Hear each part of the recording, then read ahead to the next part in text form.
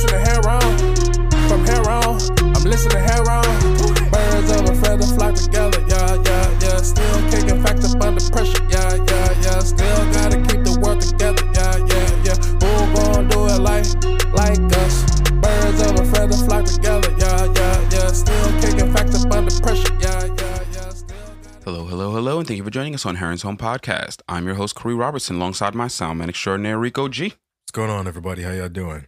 And welcome to the studio for episode 139. We moving along. Welcome back. Yes, sir. I want to start out with, this is going to become a reoccurring segment again because we back in that season. So I'm going to give my RIPs. RIP Andrew Brown Jr. RIP Mario Arnales Gonzalez, murdered by Alameda police. It's happening, man. Like, I'm interested to see how many turns of this cycle we have to have before it actually becomes a majority issue, where the majority of people see it, because minority people have always seen issues. It's been happening for a while, and they still haven't. It, so I know. Careful with that one. I know. I could be holding my breath to my own detriment on that. But yeah, welcome everyone. I hope everyone's been enjoying the show. We're on 139, man. We've been doing this for a minute. You know, When we first started, I was happy just to have people listening. But, we got a back catalog now. We have a decent amount of content for people to enjoy. So if you like it, please consider supporting us in any way that you feel is adequate. You can subscribe on anchor.fm. If you want to hit us up with that monetary support, or just follow us on Twitter and talk with us. We appreciate all of that as well. But yeah, man, you've been watching anything interesting? I've been storing it up because I didn't get a chance to. Well, I didn't get a chance. That's the only series, thing I got to watch. I'm familiar. Okay. Because I know that I've been talking about it like it's a movie, but it is a series. I'm pretty sure. I'm pretty sure I mentioned that it was a Netflix series when I spoke to when I initially brought it up. Yeah, no, I'm just so blinded by the excitement. I mean, that's typically how it goes, though. You know what I mean? Like, they generally, like, it's much more rare that you'll get like a standalone anime movie than you will get a series. Okay. You know I'm happy. I'm pleasantly surprised because I stopped consuming Netflix series as frequently, so I was just prepared for a movie. But I saw that Flying Lotus was promoting, and he was like, "Yo, this is just the first 6 episodes in this world. If you guys really support, it's coming more." And I'm like, yeah. I love when there's the prospect of expansion. You know what I mean? Because I feel like I'm going to enjoy this. Just I could tell from the art style, story. It's got everything lined up. You know what I mean? Yeah. It's definitely looking good. You know what I'm saying? So I haven't watched it yet, so we'll talk about that next time for sure. There's Did you watch Falcon and Winter Soldier? Nah, I didn't get to watch that. The only thing I caught in this last couple of days was I saw episode 1 of Primal, which is it's the newest show. I believe it's the newest show by Genndy Tartakovsky, who's the creator and animation director of Dexter's Lab. Samurai I love Jack, that. Okay, he's sold. Sold to the man who made Dexter's Lab. I saw the preview for it, or the little promo visual for it, and it was about a caveman living with a dinosaur. So I was kind of intrigued, but I was like, I don't know if I'm like fully sold with it yet. But Otto pretty much gave it a glowing review, and then at that time I didn't even know it was Genndy Tartakovsky. I didn't even know that until I watched the episode and then saw the credits, and I was like, oh, that makes so much sense. Yeah, but it was really dope. There's no dialogue at all in episode 1. I'm not sure if the show has dialogue, but the cave. It starts off with the caveman. His family gets eaten by a dinosaur. He gets like super depressed to the point of suicide, but he decides against it and continues on living his life, where he encounters a dinosaur who pretty much goes through the same thing. That I think it's the same dinosaur that ate his family, comes around and just like starts eating that dinosaur's cubs. So like in fury, like, oh, that's the nigga that ate my family type shit. He fights the dinosaur with the smaller dinosaur, and at the end of the first episode, they become like traveling companions. It looks like, but it is sounds fucking amazing to me. Like that description, I'm like, wow, I was just like hanging on to your word, like, oh shit. Yeah, that's just no dialogue, and that's just 30 minutes, bro. Not even 30 minutes. That's like 23 minutes. So I'm looking forward to seeing the rest of the series. It looks like they have a ton of them. It's an adult swim show, And so it's on HBO. It's on HBO Max because I guess Time Warner, so they Perfect. have all of Perfect. Adult Swim stuff. But that's the only thing I saw. But that it was pretty cool. I'm definitely going to catch up on that. So we'll talk more about that next time. Is it an ongoing season, or can we just binge it in? I think there are 2 seasons available currently. Oh, so then first season is done deal. So definitely let's check. Let's catch up on that because that sounds amazing. It's Primal. It looked pretty sick. Yeah. Okay. Because then we also got we got Yasuke on the come up. We'll talk about Falcon and Winter Soldier next time. We'll probably have to put Primal off to another one because Falcon and Winter Soldier, I think it's going to be a long conversation again. Yeah, I don't think I'm gonna. That's way too much stuff to watch in one At weekend. one time, you feel me? So I don't even know when I'm getting back to Primal because there's a lot of stuff before that. Like Mugen Train came out this weekend. Ooh. So I don't even know if I'm Warrior gonna watch Train? that. Is that what we doing? Nah, from Demon Slayer.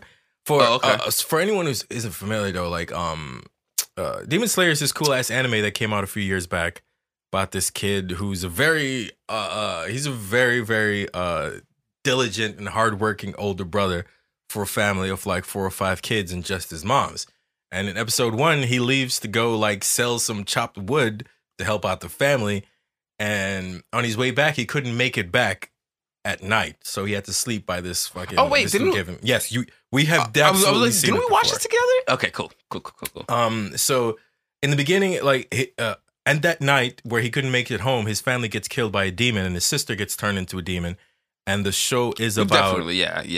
And the show is about him, trying to keep her from going into a complete demon and trying to reverse the show is process. amazing. It's a really cool show. Yeah. And to that point, that movie Demon Train has broken every single movie record in Japan, and it's only been out since last year. Series. Yes.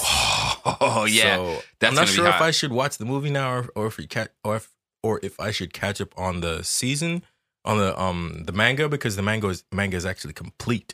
Oh. So, and I don't know where that movie falls in the storyline, and I don't want to fucking ruin shit for me and shit. So, but I'm super hyped to see it just for the reason why, like, that shit dethroned like all the Studio Ghibli movies. Literally over the course of 2020, it broke it is the number 1 selling movie in Japan right now, anime movie, like of all time in Japan. And that shit came out last year, so. I mean, it beat Akira because Akira said it. Wow, I'm impressed. I'm impressed. Slayed everybody that had a record in Japan. Was Demon like, Slayer slayed it last year. You feel me? Call him record breaker. Dead, son. Like that shit. Even when it went overseas, it was still breaking records. Like it did really well for its theater release and shit like that, because they released it all kind of shit. But I'm excited to see that. Also, they just dropped a preview for, I haven't seen it, but they just dropped a trailer for Castlevania Season 4 on Netflix. So I did see that. Definitely want to looking forward to that. There's a lot of super dope. Yeah, there's a shit lot of stuff to watch. All right, so we'll take a little bit of time and structure it out so we can set up the conversations. But yeah, I'm looking forward to it, man. Finally, we're in entertainment season.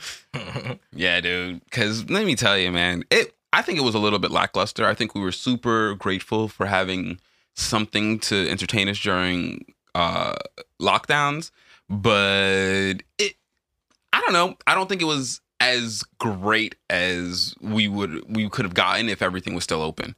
Like, I'm really happy that things are getting to some semblance of normal when it comes to those studios, because we're getting some awesome shit now. Like, comic books are in full swing. Movies are back in full swing. But dude, did you hear about this shit with HBO Max where they're about to start they're about to create a separate HBO Max services with decreased the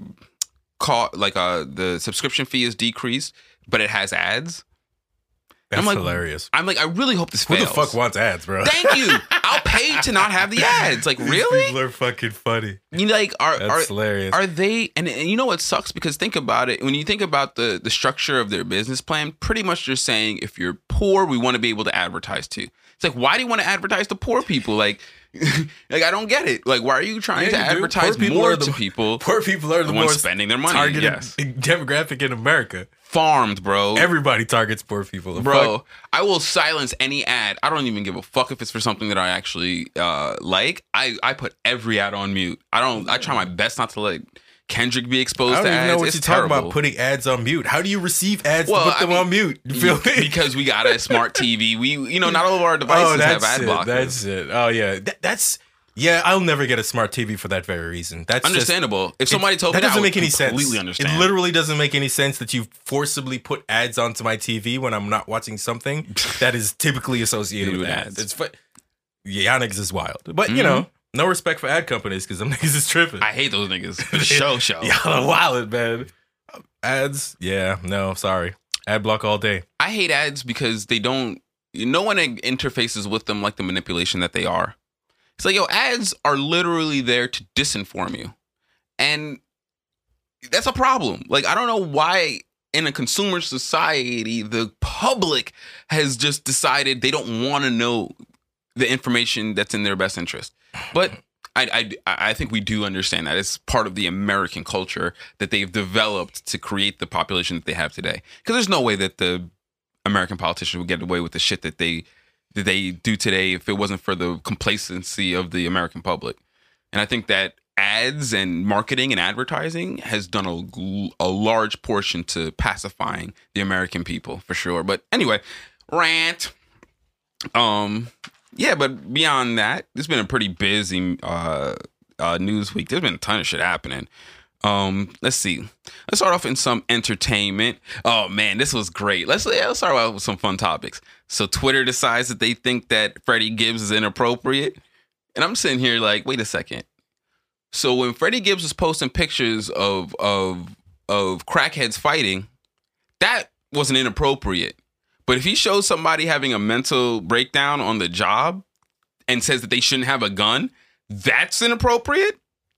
This is one of the many examples of how the Twitter sphere is so clearly not real life. Like, it can't be real life. Like, these people are clearly living in a fantasy world, and it's also very indicative of the shitty liberal bubble that most people live in. Because a lot of the people who are complaining about this absolutely have no problem with what he posted. They're only feigning outrage to get clicks. And that shit is fucked up to me. But, Freddie Gibbs is immune to the bullshit because he is the creator of the bullshit.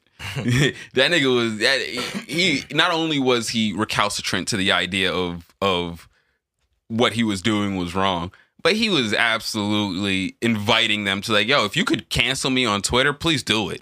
And I love that kind of brazen behavior because it's some bullshit.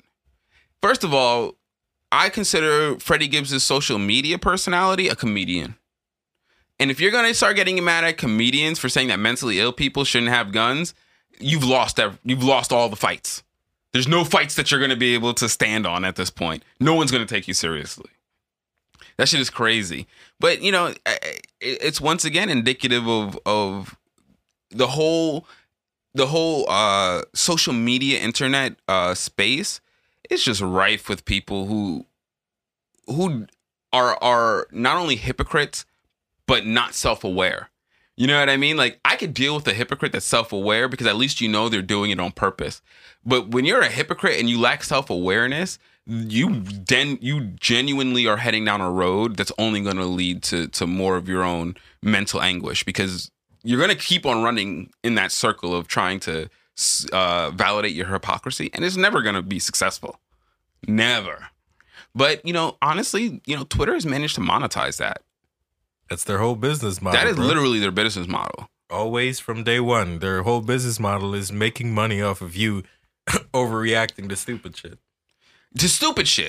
Dumb shit. And it's so funny. Purpose I love when I catch myself right before I hit tweet and I just delete it because I know that I've just done something right. Like if I have stopped myself from tweeting, that's the indicator that, okay, you've definitely thought enough about this process to realize that you can't fucking delineate your whole idea in a tweet.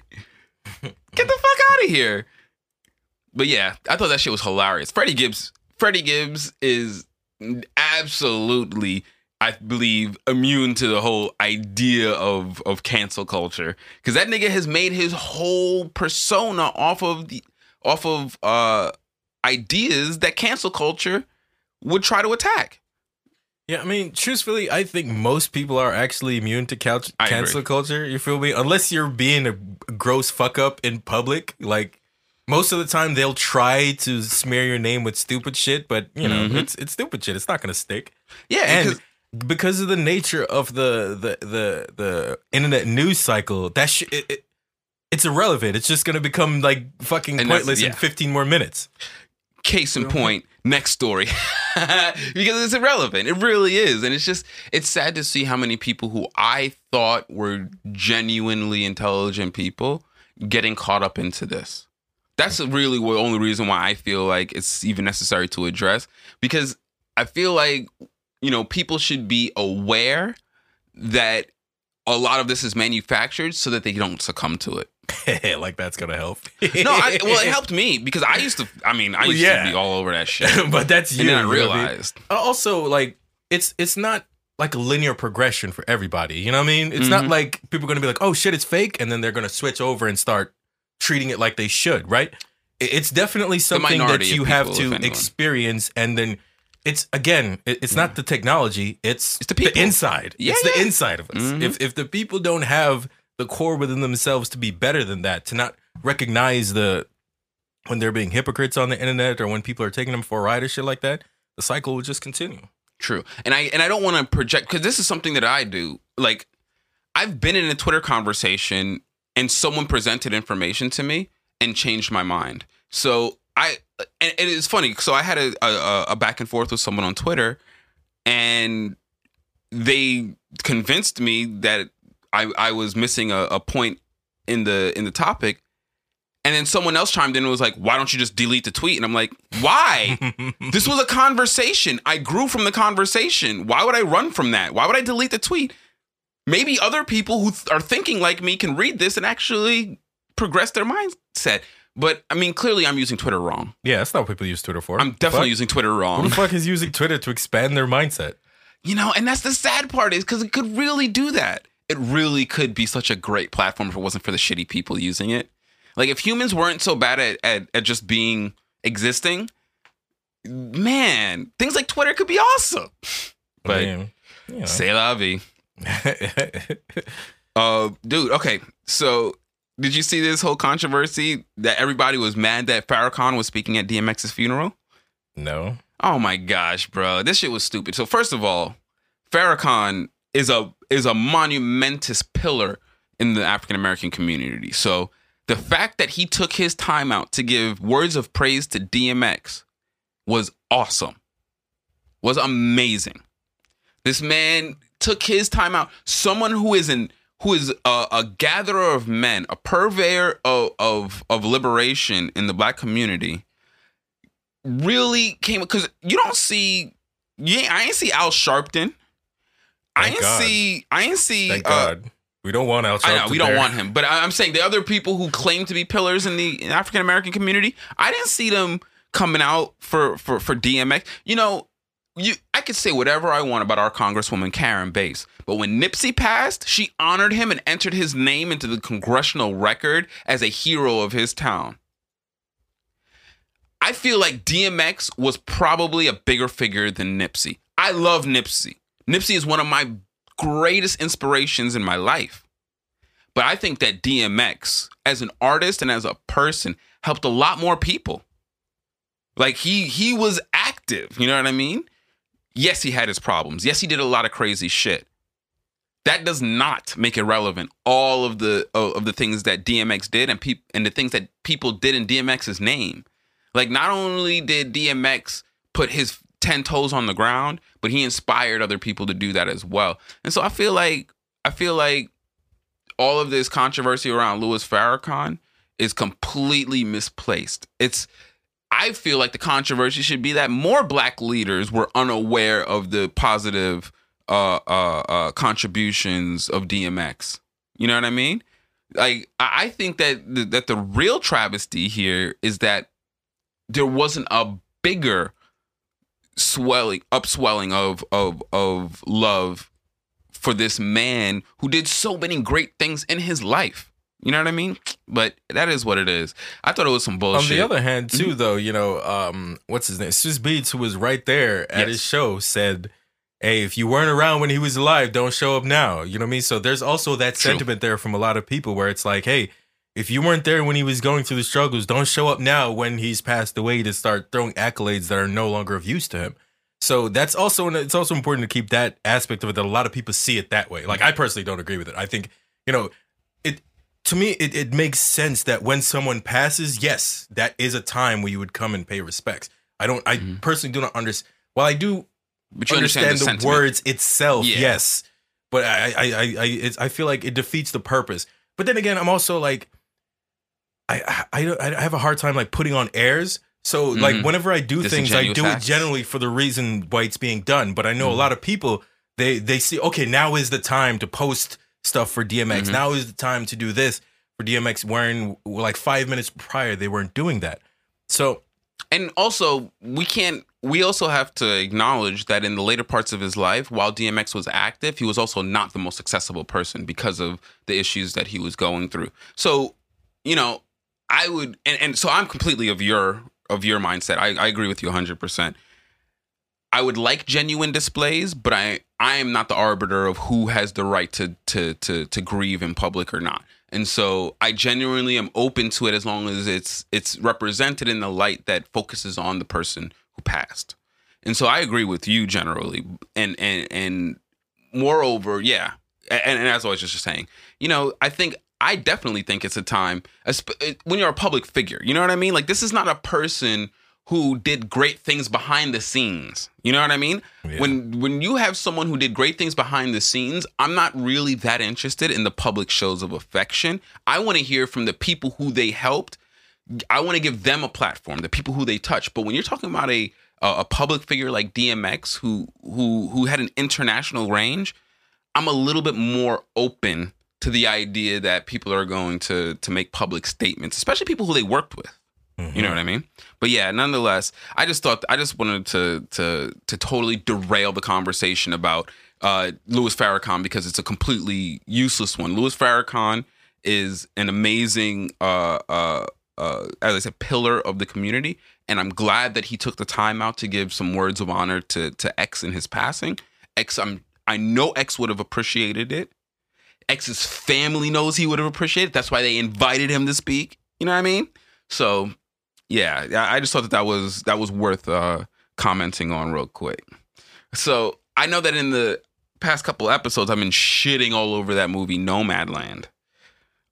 Even though the Asian American woman who I don't know if she's Asian American. I know she's Asian, but the woman who created it, you know, is breaking all kinds of barriers and all that good stuff. I think the movie was trash. I don't think it speaks anything of the director. I think that the director could possibly be a good director, but this material was just bad for her to work on.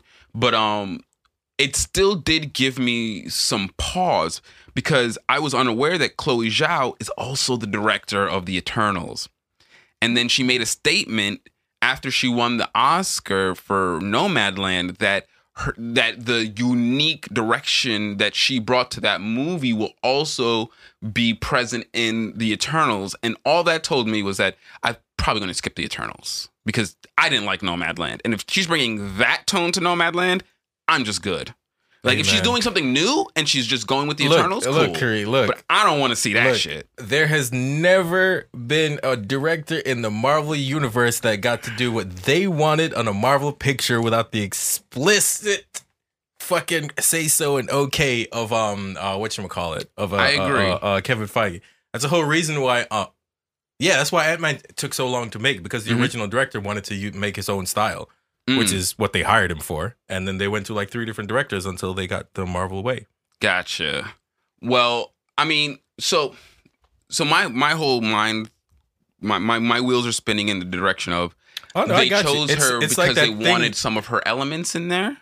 No? Well, yeah, that's always why they choose a director. But at the same time, it's when you direct a Marvel Studios movie, Yeah. you are not really the director as if you were directing your own movie. Mm. You feel me? That is a very corporate movie. Well, I wouldn't say corporate. It's mostly because Kevin Feige knows But what he's doing. studio oriented for sure, Yeah. not corporate. I would agree But with you.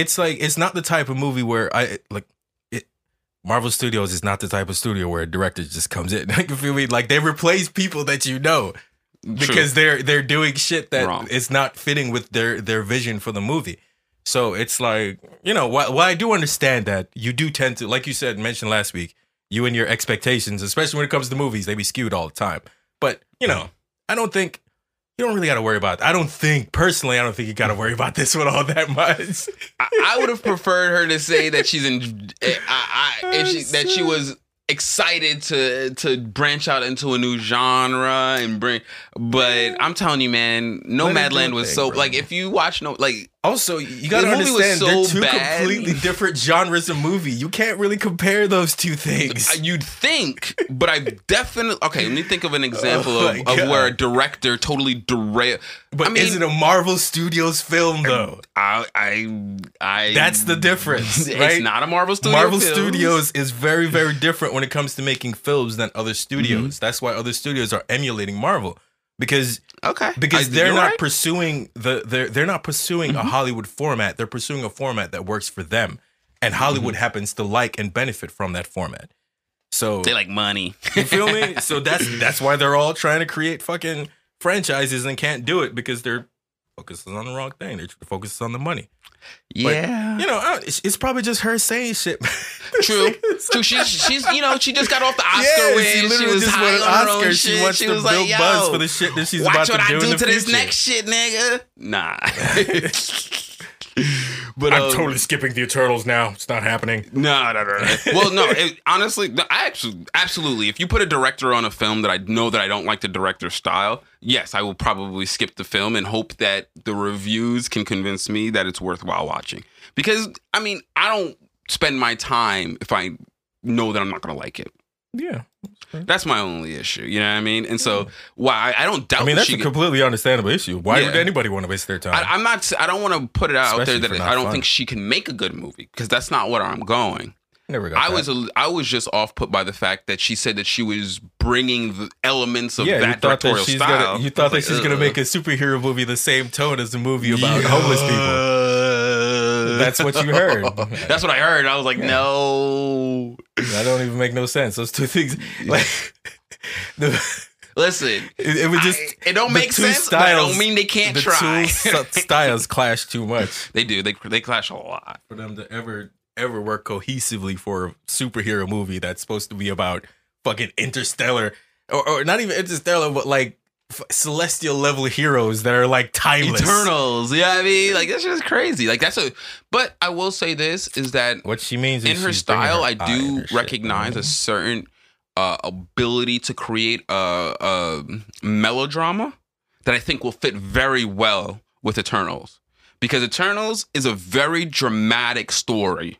Like when I'm talking about like the interpersonal relations, like Thanos' parents, like that whole situation, his situation with his brother, his situation when that drives him to begin the arc of evil, his love of Mistress Death, like Thanos' whole storyline is a very dramatic one. You know, there's a lot of interpersonal drama going on. But did they get away from Thanos' storyline about him and Mistress Death? They're not doing that, Yep. right? They reboot, son. Completely went away from that. Reboot. Yeah, Apparently- that's right, because they changed his motivations to be like The balance, ecological. equality, Like yeah. he's trying to balance the ecology of the universe, when really, in the comics, he wanted to slaughter half the universe to impress Mistress Death. Yes. And he keeps getting cucked by Deadpool. Cucked! But isn't it, man? They made Mistress Death really a spiteful woman. Yeah, like she is. she wants I mean, the it's one death, though. soul that she can't have. She's in love with. Like that's some bullshit. Well, that makes total sense. You feel me? It makes total sense. For someone who has everything and always gets what they want, quite naturally, seems the one thing they can't have would be the most alluring. For real. But yeah, so there was that. JBP, them boys is back to business. Not really though. I listened to the latest episode. Joe and the guys got back together. Rory and Maul were on the pod. Ish and Ice, I guess, took the episode off, but boy, got replaced already. God damn. Well, they were the replacements. Came back and they slid out. Hey, dog, that's my seat, my nigga. Well, I will start this out by saying, honestly, in my opinion, what I would like to see is to see 2 pods. Like, Joe could really do. I mean, time wise, I don't know. I'm not delegating his time, but I'm just saying in terms of what the fans are interested in consuming. I think that there is absolutely an appetite for a Joe Budden with Rory and Mal pod and a Joe Budden with Ice and Ish pod, because there's 2 totally separate demographics. Like, Ice and Ish are grown ass men with grown ass men ideas, and they are Joe's peers. So Joe talks to them different. And I think that's one thing that Joe never realizes, like, how implicitly he changes his tone depending on who he's talking to, and how obvious it is to the people he's talking to. You know what I mean? Like, people, because Joe talks so fucking much, everyone knows how Joe sounds when he's speaking. You know what I mean? And so when he takes a weird tone with his co-host, it's painfully evident, not just to the co-host, but to everyone else listening. You know what I mean? And so those conversations go way left. But when he's talking with Ice and Ish, he talks to Ice and Ish on a level of respect that he doesn't have for Rory and Mal. So that pod has a totally different tone, which I appreciate. Not to mention that it is kind of entertaining seeing the contention. And it's not easy to duplicate because, you know, not everyone has those kind of relationships. So I appreciate the interactions between Rory, Mal, and Joe. But it's a different pod. So I would love to see him branch off and maybe do, you know, 1 episode of each a week or something of that nature. But that's on them. You know, I don't know how they're going to go forward. But back to the latest episode of drama. Boy, it was a very, very enlightening episode when it comes to how one deals with their rising stature when it comes to building a business or a network or something of that nature.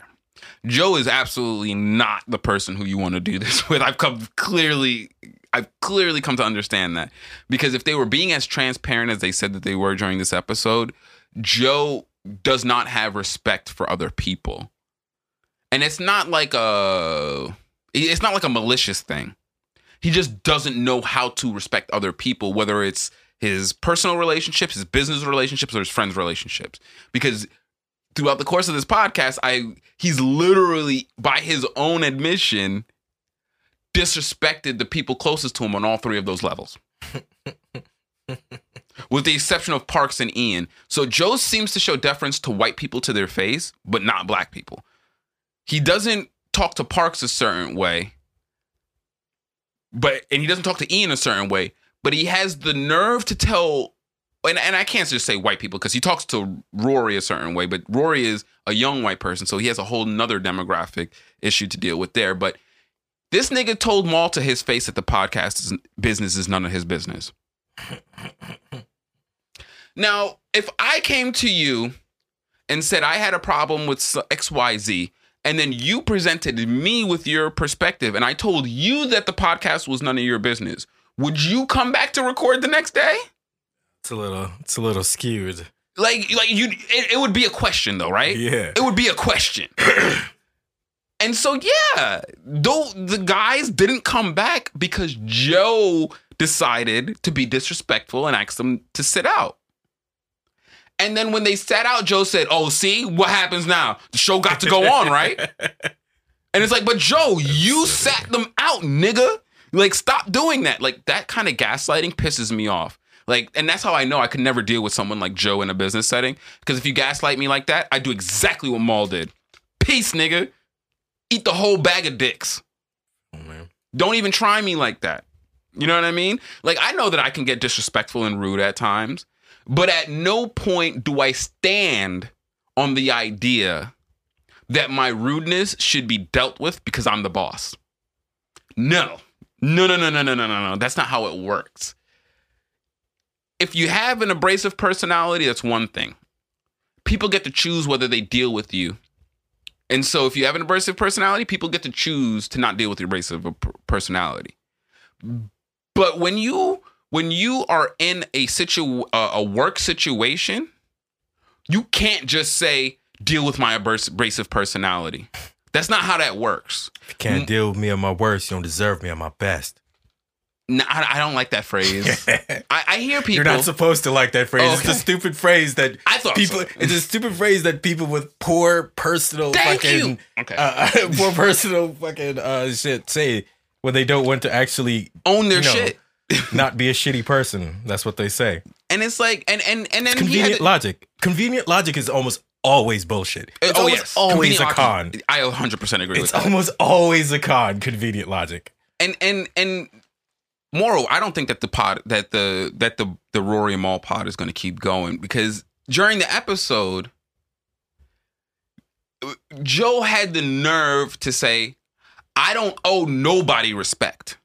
I give respect willingly where I want to. I mean, he's technically accurate. He is accurate, but then your friends have the right to say, well, then I don't want to fuck with you, nigga. You're basically saying, hey, I'm a dick. Listen. I reserve the right to be a dick anytime that I want. No. And see, the randos are the ones who get that. Basically what he just said. Exactly. And I'm just like, nah, B. Nah, I owe my friends some respect. Now, them as being my friends don't hold you to it all the time, and they're understanding of lapses in judgment. But I owe my friends respect because they have earned it. Do you not owe people respect who have earned your respect? And are you not friends with people because they've earned your respect? I just don't see how this nigga came to that conclusion and then felt emboldened to say that in public like that was the right thing. I could totally see why people don't want to work with Joe now.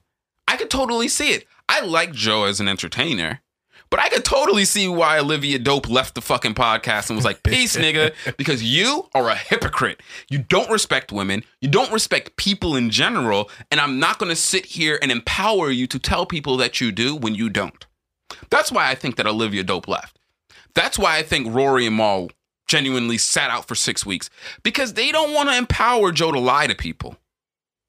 That's a fucked up thing to do. You know what I mean? Like, he can make his own narratives all he wants.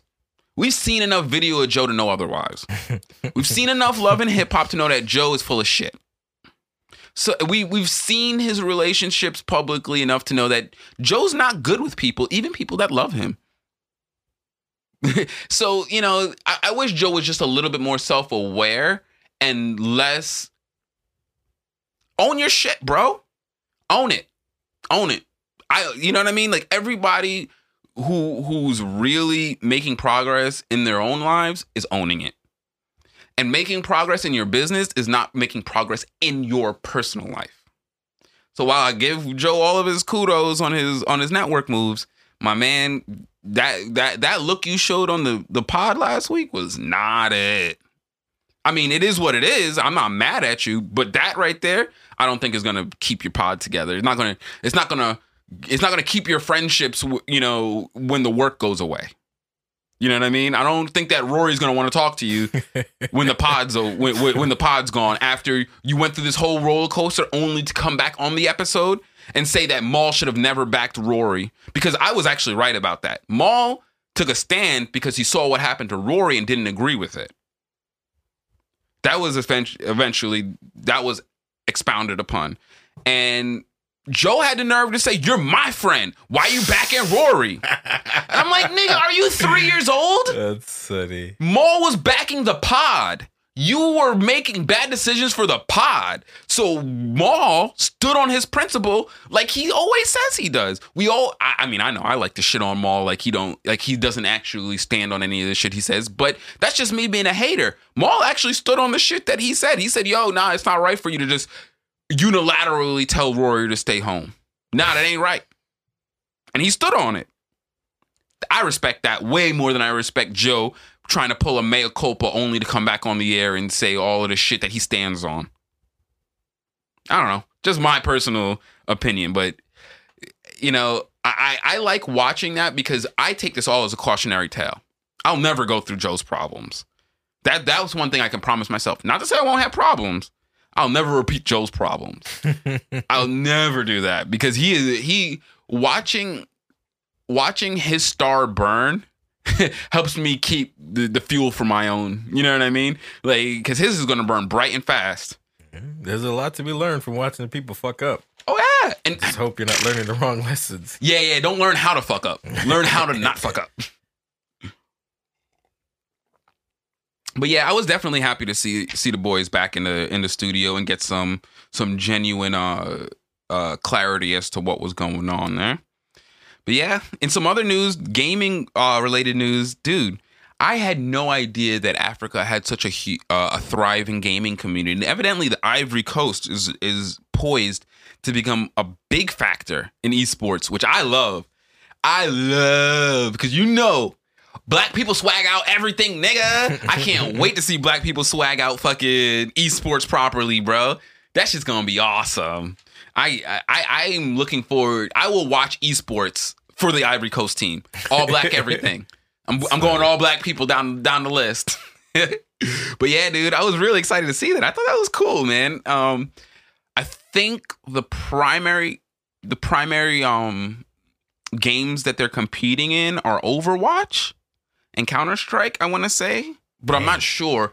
I would be pleasantly surprised to see if they were getting into the MMO, the esports MMO scene, because I don't know. I like watching WoW Arena matches. I'm that kind of loser. Do they even still do that? Yeah. WoW Arena matches are still a thing. I would love to see Guild Wars matches. I don't know if those games are popular in Ivory Coast, but I'm interested.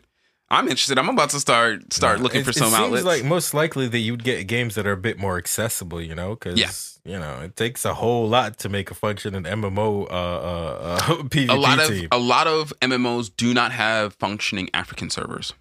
That's funny. So they don't have African language support because and I kind of understand that only because I think there's over 100 cataloged languages that are spoken in regions of Africa. Like, you would never be able to proliferate that market effectively with the amount of work that goes into adapting your games. That kind of localization. Yo, my G. Expensive. Oh.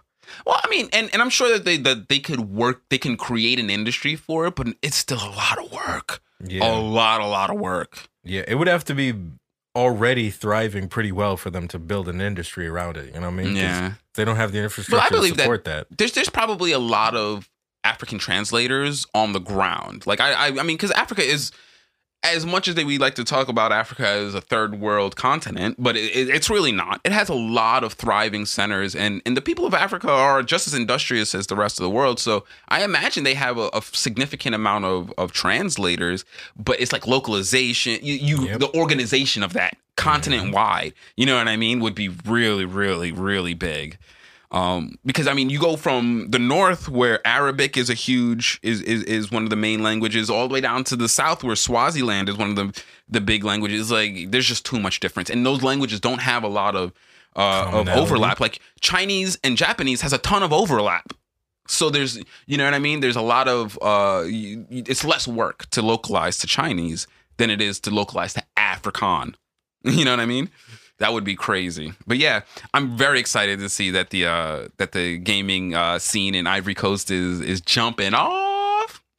But yeah, and it makes me think, because I never really, because I'm always looking for places outside of America that I could consider potentially moving to. So I'm like, maybe I need to be looking at the Ivory Coast. You know what I mean? It's got a pretty rough past. The Ivory Coast. Yeah, a lot of human bodies left the Ivory Coast. That's not enough to sell you, bruh. Oh, what, they get it into esports? Time to move. I'm out. Might need a few more pros before that's worth. Well, I mean, and mainly the reason why that in particular, not kind of says maybe there's development here that I could be looking at, not because of the video game esports, but because internet infrastructure precludes a certain level of social infrastructure. So I'm assuming that if they've advanced to have enough internet infrastructure to have esports, then they have a lot of other infrastructure to support the esports. So you're right. I'm not. If you're moving to some place just for esports, you might want to give it a deeper thought. But I'm just saying, the whole reason why it's intriguing to me is because I think that precludes a lot of other positive notes that would make it of growth. Yes. there was that going on. And then did you see so Microsoft and Discord were in talks. I think we talked about this before. So that's fallen through. And it looks like it fell through because Discord is actually interested in making a public offering, which, as somebody who's a fledgling investor, is very interesting to me because Discord is a backbone technology. And that's just a phrase I made up. But when I say a backbone technology, a lot of that kind of server-based voice over IP can be a linchpin to many other disparate services that just utilize that function. It's a extremely functional IP to have that opens doors to many other areas. And so I'm very interested in watching that closely because that has I think a ton of potential. I think Discord is, especially in its independence, has the ability to be a very lucrative offering on the public market for sure. Not just to mention that its general services that they offer are amazing. They're really quality services. Like, I don't know, you use Discord, correct? Yeah. What is your experience with it as a application? It's amazing. It's one of those things where it's kind of perfect because it does exactly what you need it to do without any unnecessary. None of the extra shit that it does interrupts while you're using it. That's why I love Discord. Discord has so many options. There's so much you could do with it. With Discord, none of which interferes why I'm actually using Discord. So many times you have these apps, and while they're really good at doing what they do, every other ancillary thing that they try to do interrupts your ability to do what you want to use the app for. Discord does not do that at all. If you want to use Discord and all you want to do is talk to one other person somewhere across the world via the internet, you can do so free of charge with zero interruption. Yep. This is not an ad, by the way. I'm just saying, I love Discord personally, and I am super excited to see it move into the public realm. This is one that I want to jump in on the ground level because I think that that's going to be a property that, even if moving forward it does a public offering, its value will only go up, and it will be purchased by someone else.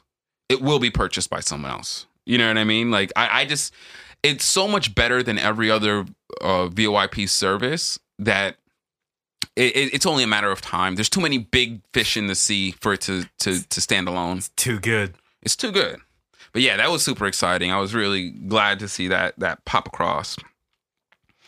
Moving on from that, dude, I saw something really interesting in ecology because, so I think I want to say it was it 2021? Yeah, 17 years ago. So 2004, I was in Indianapolis and I experienced something that I had never experienced before, which was the emergence of a cicada brood. My God. That shit is scary. Okay? Like, when you see in movies like the locust swarms, that's what a cicada swarm looks like. The only difference is that cicadas don't have jaws, whereas locusts have very active jaws and they eat everything. But cicadas, they can't hurt you. Like, if you got caught in a locust swarm, they would eat you alive, literally. But a cicada can't actually hurt you. But boy, seeing a fog of insects, just like, and I mean, it's not ending. Like, it doesn't end for weeks. Like, that fog of insects descends and stays for, when I was in Indianapolis, I was there for 4 days and it didn't stop at all. Like, it was so bad that they had to have massive fans pointing to blow air out of the doorways of the airport to prevent cicadas from flooding the airport. It's funny. And I say all that to say, we got a cicada brood emerging this year, and I think it's coming up in the next week or two, actually. But the 2021, I think it's brood 13. I think this is a brood 13. So there's two types of broods. There's a 13-year brood and a 17-year brood. And I think this is the 13-year brood, and they're about to emerge, and it's going to be, it's all across the mid-eastern seaboard into the Midwest. So they go from like New York down to Georgia, and then all the way west to Oklahoma. And that shit is fucking crazy. And I don't know if anybody is actually interested in this. This is my own little nerdy ecology shit. But definitely look into it, because I don't think anyone in California has ever experienced something like that. The closest thing they've ever experienced was the monarch butterfly swarm that came up from Mexico recently, I think a year or two ago. And there were just like butterflies everywhere. Everywhere. Like they were all over the place. People were like, wow, this is crazy. Well, wait till you see cicadas, because they're just loud and obnoxious, and they have red eyes, and they're big. They're like 1.5 inches long. Like, it was the worst thing ever. I actually don't want to. I don't look forward to ever going through that again. But it is quite a sight to behold. But I thought that was a cool little point of news that came across the feed. Moving on from that, I was watching one of my favorite things to watch is Adam Conover, who does Adam Ruins Everything. And he did a really interesting episode on NFTs and some of the issues that are arising with the economy of NFTs. And so because most NFTs are based on cryptocurrencies for trading purposes, what ends up happening is that you have to farm the cryptocurrency to create value in the base, the coin base of your NFT. When doing that, you're technically taking, a whole server rooms full of computers, running them at full blast 24/7 for however long it takes to mine that node. This is very rapidly becoming an ecological disaster.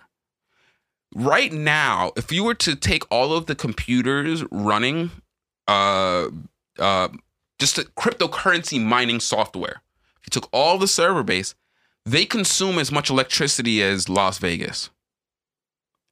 If you know, Las Vegas consumes an absorbent amount of electricity, an immense amount of electricity. So much so that it literally can't have neighboring cities because they have to direct all of the electricity to that. Henderson's not a neighboring city. It is a small city conjoined to Las Vegas. So yeah, you can't. Las Vegas takes a tremendous strain on its grid, and what we're doing is we're slowly but surely creating Las Vegases all over the world, which is inevitably going to cause ecological disaster. You cannot create Las Vegases all over the world. That city is an immense drain on its environment. And so I thought it was a really interesting avenue to approach the topic of NFTs from as an ecological issue, because it is, and that is one that's very salient to me. We cannot keep on creating systems and institutions that drain the very environment around them. It's very problematic. You know what I mean? Like, it was one thing when we were doing it before we understood, prior to the 60s, when we really didn't have a grasp of ecological science the way we do today. But we know you cannot create these kind of massive, urbanized data centers to farm value in a fictitious currency and not expect it to have negative ramifications on our ecology. It's we can't. And that's never part of the discussion when people are talking about crypto. Everyone wants you to buy a Bitcoin, but nobody wants to deal with the fact that it takes a small city's worth of computing power to even mine a Bitcoin. Like, that's a problem. Like, we have a problem with blood diamonds, right? You know what I mean? If we have a problem with the fact that people murder humans to get diamonds, we should have a problem with the fact that you're murdering the planet to get Bitcoin. You know what I mean? And so while I'm a very big proponent of what NFTs could be used for positively and what the blockchain in and of itself could be used for societal progress, I am not at all entertained by the idea of destroying our world to create fictitious value. Because that is, in the end, what we're doing. We're draining electricity that is created from fossil fuels to solve puzzles, algorithms, to create value in an economic system that all the value is fictitious in the first place. Like, it doesn't seem to make sense to do this. But of course, financialization will tell you, just do it. Just do it. People are putting money in it. Bitcoin's at 65 G's, my nigga. But it's like, yeah, but can we sustain that? You know what I mean? Like, can we? I mean, I was wrong. I said that Bitcoin was going to crash 2 weeks after Biden's inauguration. But, you know, I was actually expecting things to change that would cause people to reinvest back into the dollar. But Biden, of course, is continuing on the American experiment or the American goal of just financializing every sector of our economy so that we don't have to worry about labor anymore. Like, Biden is very much doing that. But I will say this, and I'll segue into one of my other topics here, is that the Biden administration made a very interesting move recently. What's his name? Marty Walsh, the labor secretary in Biden's administration, made a very interesting announcement that he believes, now he's a labor secretary, he has a lot of power to move these markets. He says that he believes that a lot of gig workers should be considered employees. That's huge. It's so huge that it caused tech stocks to nosedive. Because everyone knows that tech stocks are inflated because of the exploitation of gig workers. Tech stocks only have the value they have because they will not pay their workers. And the idea, and I think that that's even more solidified by the fact that all Marty had to do was say, I think gig workers are employees a lot of times, for people to completely pull out of that shit. Just like, nope. That shit is a house of cards waiting to be blown over. And I thought that was really actually positive. Now, I don't know if they're actually going to come through on this. I have very little faith in the Biden administration. I'm pretty sure that the majority of times that they say something good, it's only in the service of tricking you. But that's actually a huge push in the right direction for labor legislation, to say the least. You know, because I'm always over here pushing like, yo, unionization is great, solidarity, you know, join your. That's a huge one, because part of the reason why it's hard for subcontractors to unionize is because union laws only protect employees. And so when subcontractors organize, they can just be fired. No legal ramifications. And so the idea that they are employees and that the government recognizes them as employees gives them the ability to unionize, which is huge. You know what I mean? And so, yeah, I thought that was a positive segue into some of our social and political topics. We'll move on from that. So, you know, I gave my RIPs earlier. We got Elizabeth City, North Carolina, police murder, Andrew Brown Jr. Released the body cam footage. His hands were on the wheel. He was shot in the back of the head. You can't reform this. Cannot reform this. Like, if you listen to this podcast and you think that the police are reformable, hit me up and let's have a conversation. Because I am for all that smoke. I want that conversation because it's such an easy one to have. There is no reforming an institution that shoots someone in the back of the head, lies, refuse to put out the body cam footage, and then when they do, they only release 20 seconds of it because the rest of it would cause a literal fucking riot. You can't reform that. And it's not like the surrounding police departments were like, nah, we don't fuck with them. That's Elizabeth. We don't do that. No, they all have solidarity. That's why they're all complicit. Their police are a national brotherhood. Believe that, nigga. There's no like, my police are good and those police are bad. They're all fucking part of a system of oppression. There's no such thing as a good cop. We can try to create a system that is better than what we have, and in which case we could try to move forward. But in the current system, there is no such thing as a good cop, period. And I know cops. Ricardo, my cousin, is a cop. Ricardo Morrison, and when he comes to me, he has pain in his eyes because of the decisions he's had to make. So don't tell me that there's good cops, because even the good cops know that they're bad cops. Even the good cops know they are the bad cops. So stop. Stop it. It's a flaccid, weak argument that anything other than complete defunding in the route of abolition is the only route. That is the only route available to fix this issue. You want to make another agency and try to build it from the ground up better than what we had? Sure. But the shit that we have now ain't working, ain't gonna work. They don't want it to work. Actually, let me rephrase that.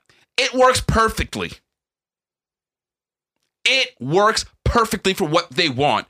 That is why it will not change. This is not a fluke. This is not a bug. It is a feature of the oppressive system that they created. Yes, they welcome minorities in because it's easier to control minorities when it's a minority face that's spitting at them. That does not mean that that institution is not wholly racist and prejudiced on the face of it. Period. Elizabeth City is just the latest. Just the latest. Alameda police just fucking choked the guy out for nothing. For nothing. A Karen called the police on Mario Gonzalez because he was sitting on a bench and speaking loudly. You know what the police came and did? They came and murdered him. That's fucking terrorism to me. In my opinion, that woman who called the police should be in jail. That is, and not that I believe in jail as a system, but if we're gonna live in that environment, that is the offense that deserves incarceration. Not the man who's speaking loudly in public. The offense comes when Tucker Fartson fucking tells what people call the cops when you see children with masks on in public. That's terrorism. You're playing on the fear that people have of an oppressive force to try to curtail their natural freedoms. That's terrorism. White people calling the cops is terrorism in my eyes. You can't convince me otherwise unless you got some real good evidence. But if all you're going to tell me is that without the cops it would be bedlam, it's bedlam now. It's bedlam when a young girl defending herself gets shot by the police. It's malfeasance when people who commit mass murders get taken alive and people who commit no crime get murdered. That is bedlam. That is the problem. All of the shit that people are saying is going to befall us without the police are befalling us right now. It's happening right now. We can't keep on going around in circles with this.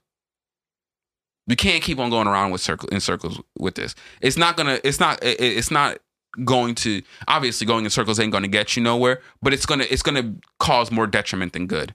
Because while you're going in circles, people are dying. And so I'm not really too interested on the federal level, people trying to entertain that argument, because clearly they are only interested in perpetuating that system. But on the ground, the people who actually have the power to do something about the police, we need to galvanize the idea in the public that the police are not their friends, because they're really not. They're really not. And even when you know police and they take off their uniform and they're at your cookout and they're at your blah, blah, blah, you're looking at somebody who on the drop of a dime could get a phone call, put on a uniform, and go murder someone. Know that. That's what these people are capable of. You know what I mean? So I don't see that it is any different than, going to a blood set cookout and being around a bunch of people who can murder someone on the drop of a dime. You know what I mean? I don't see the police any different than I see your average gang member out there. They just have their own gang. They just got their own set. And they should be dealt with like a violent gang. But that is what it is. It tears me up every time this happens, and it just happens more and more and more and more frequently. But yeah, and case in point, let's segue to the next topic. So the census information is starting to come back after being processed, and they're showing red states are actually growing. A lot of Democratic bastion states like New York, California lost seats. They lost seats in the House of Representatives, meaning people are leaving from these states and either leaving the country or going to red states because red states gained seats. So this is not an issue that we're going to be able to solve through electoral politics. The Republicans and the people in power on both sides, they knew what they were doing when they got Trump elected. They got what they wanted out of him, and now they're moving to fix the system so that it never produces that outcome again, because they got what they wanted from that outcome. And it's problematic, man, because this Biden administration, I might have a few nice things to say here and there, but for the most part, they're just pushing a lot of the same bullshit policies that prior administrations have been pushing. I mean, you look at Biden's refugee policies, trash league. He sent back more Haitians than Trump already. And Haitians this is in a pandemic. You want to know why the Haitians are looking for refuge? Because it's a fucking global pandemic. Like, it's a very, sending Haitians back in that situation is foolhardy. It's foolhardy. Because all you're doing is is making issues worse off in places where people are trying to alleviate pressure. I mean, you got the border of Mexico that is becoming, more and more inundated because they're refusing to let South Americans through the border for asylum. And what? And to what end? To what end? You know what I mean? Biden's doing all of this, and it's not assuaging the immigration crisis. Or I wouldn't say it was a crisis, but the immigration issues that we have. He's doing all of these things, and it's not helping. So it's not as if, he can say, well, we're working on it. No, you're not. You're literally exacerbating the problem. Literally. And so it's very disheartening. It's very disheartening. And it's hard to organize people because there's no left politics in America. Our electoral politics has collapsed. And there's no populist organization to organize people to interface with the government. There's zero interface between the people and the government. And so there's no way for these things to change unless the people in government lead that change. And that's not happening. It's not going to happen, I don't think. I mean, I can't tell the future, but it doesn't strike me as what's coming down the pipe for us is huge governmental change. Especially not when you got dumbass Kamala Harris out here talking about America's not racist. Racism's over in America. So, you can't trust the politicians. They're full of shit. You know what I mean? They're playing the identity politics thing poorly, I might add. And it's just, it's sad because there's so many people who still buy into the system. There's so many people who still play that game as if the rules are situated for them to win. And it's like, no, you can play the game, but just know you're always going to lose. You're the little brother here. You're the little brother playing Monopoly who doesn't know how to cheat yet. And you're going to keep losing because the other person's cheating. It's just one of those things. And the American public really needs to consolidate around a real, populist ideology. And when I say populist, I don't mean like the libertarian or the Trump populist end. I mean, just a real ideology that encompasses people's best interest. Because that's really what populism is. Populism is the people organizing to influence government to do things in their best interest. That's all populism is.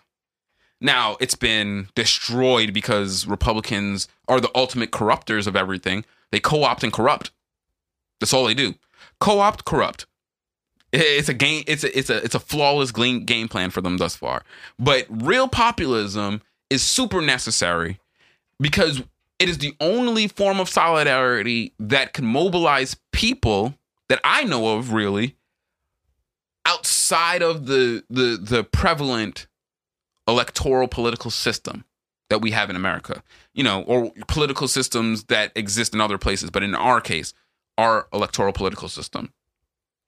We need to form some kind of solidarity among people.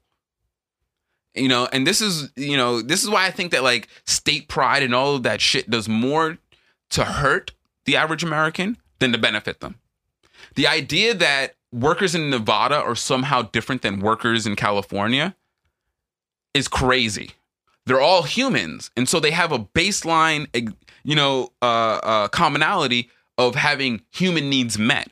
And then beyond that, they might have different professional needs, which can be addressed based on their own individual industries. But we all have human needs. And we all need to understand that whether I'm in LA or Elizabeth City, humans need generally the same things to survive. And so unless we organize as people to demand that our government provide those things en masse like they should, because a government is just an organization of excess resources, if we don't come together and demand that our government does that, then that government is going to utilize those excess resources in other ways that we might not agree with. And without that solidarity, without that populist solidarity, we have no say, or there's nothing that we can do about it. We're just the hapless victims of political chicanery. And I don't want to be that. Nor do I think that anyone should want to be that. But yeah, we definitely need to work on our solidarity methods outside of the current politics, because, there is no left in America. There is nothing that creates any solidarity in America outside of the mainstream. The mainstream is the only real solidarity in America, and anyone who deviates from the mainstream is an ignorant fucking racist, evidently. You know what I mean? And it's like, no, I don't think that is what it is. I think that maybe the mainstream support of electoral politics is what's disenfranchising people who actually need real change in their lives, who expect government to do something that they were elected and paid to do. But we'll see. And there's so many issues that have to deal with the failings of our electoral politics and the need of a new politics. But we'll see where that goes. Here, I'll wrap up on this one, because this was a story that I found very depressing, and I don't want to keep on getting more depressing after this. And that was the failure of Andrew Yang to come through with any policy reforms in his campaign for New York mayor. And that's really sad, because in the beginning of his campaign, he really kind of exemplified himself as what I just said, a link between, governance and the populist needs of the people. That's what he billed himself as. He said, I can be that link that brings the compassionate side of capitalism to the public for the best interest of everyone. That was his whole thing. I don't believe that, honestly, but if I have to get behind a capitalist for political office, I'd rather get behind that kind of capitalist than, let's say, like a Joe Manchin type capitalist who's just like, I'm really just a Republican. I only put the D next to my name because it's easy and it's powerful. I don't actually believe any of that stuff. I don't want that kind of capitalist in my politics if I can help it. But if we're going to have to deal with capitalists, I'd rather deal with Andrew Yang type of capitalists, typically. But through the course of his whole campaign, now his UBI, his idea to really kick this idea off of helping the public in New York was to pilot a UBI program. From what I understood, it was supposed to be, so his UBI initially that he was proposing was $1,000 a month, which seemed reasonable. Like, that absolutely affects a person's life. $1,000 a month? Absolutely. That is substantial, especially if you're already living below the poverty line. That could be literally half of your year's income, $12,000. And so that's hugely substantial. But then it became $1,000 a year. And I was like, whoa. Like, $1,000 a year is nice. Because I remember when I used to get tax returns. You know, tax return season comes, you get that extra jizzle in your pocket. You're like, yo, let's go, do something. Whatever. But still, that is a very, very, very paltry amount, especially when you live in New York. Also, tax returned is money you already had. They're just giving it back to you. Absolutely. And so it went from something that could be actually sustaining and helpful to something that might be a minor come up, to where now he's at the point where he's like, it's $500 a year, and it only goes to people that we choose, and we're going to fund it. We're going to cut public services to fund it. And I'm like, all right, dude, fuck you, bro. Fuck you. That's not what you said. That is absolutely, literally not what you said. You said that people who are getting more from their current public services can keep them. And if UBI benefits you more, you can switch to that in lieu of the public services, but no one loses any benefits. You said that. Lying ass niggas. But, I mean, yeah, who am I to get mad? Lying ass niggas. He's a politician. Literally, definition of politician is lying ass nigga, right?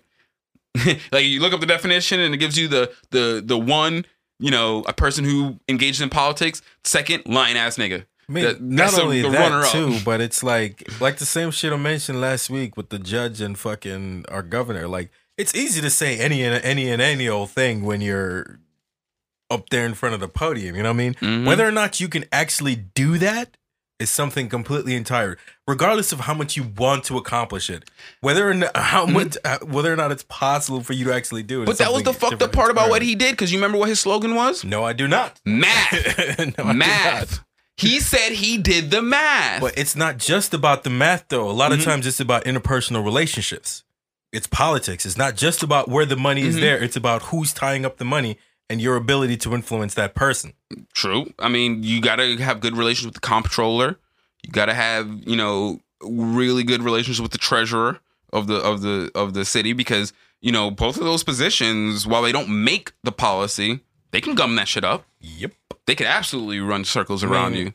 Also, it's like, as we've seen now, politics attracts the worst type of people. Mm-hmm. Politics attracts the worst type of people.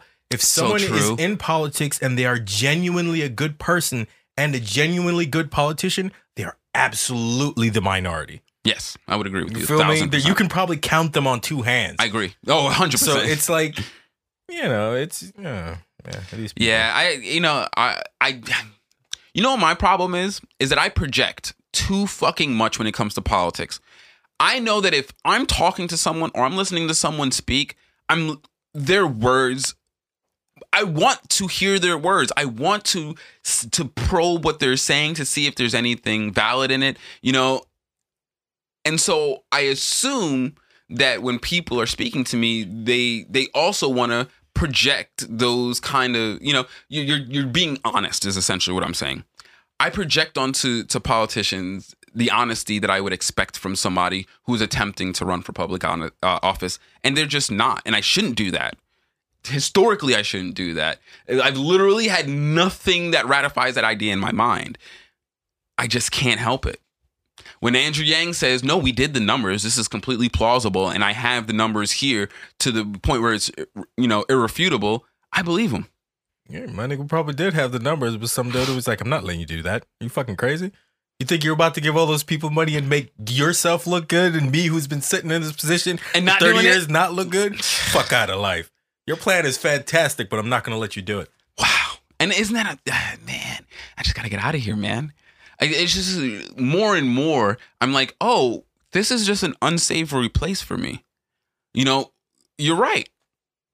I think you're right in your assumption as to what happened. But I just don't want to. I don't want to deal with in a place where those kind of people are empowered. I know. There's no place to go. There's no place to go. All right, so we'll go ahead and wrap up on that. There's no place to go, everyone. We're stuck here. We can learn to deal with it. But no, I hope you guys enjoyed the show today. Thank you for joining us. You can follow us on the social media. You can find me on Twitter at Korea_T and at Home Heron. You can find me on Instagram at Heron's Home Podcast. And you can find me on Instagram at Rico_G Sound. And always remember, guys, time's only wasted if you choose to waste it. So learn from your mistakes. It's the only thing you ever truly will learn from. Thanks for joining us. Have a great one, guys. Peace. Take it easy.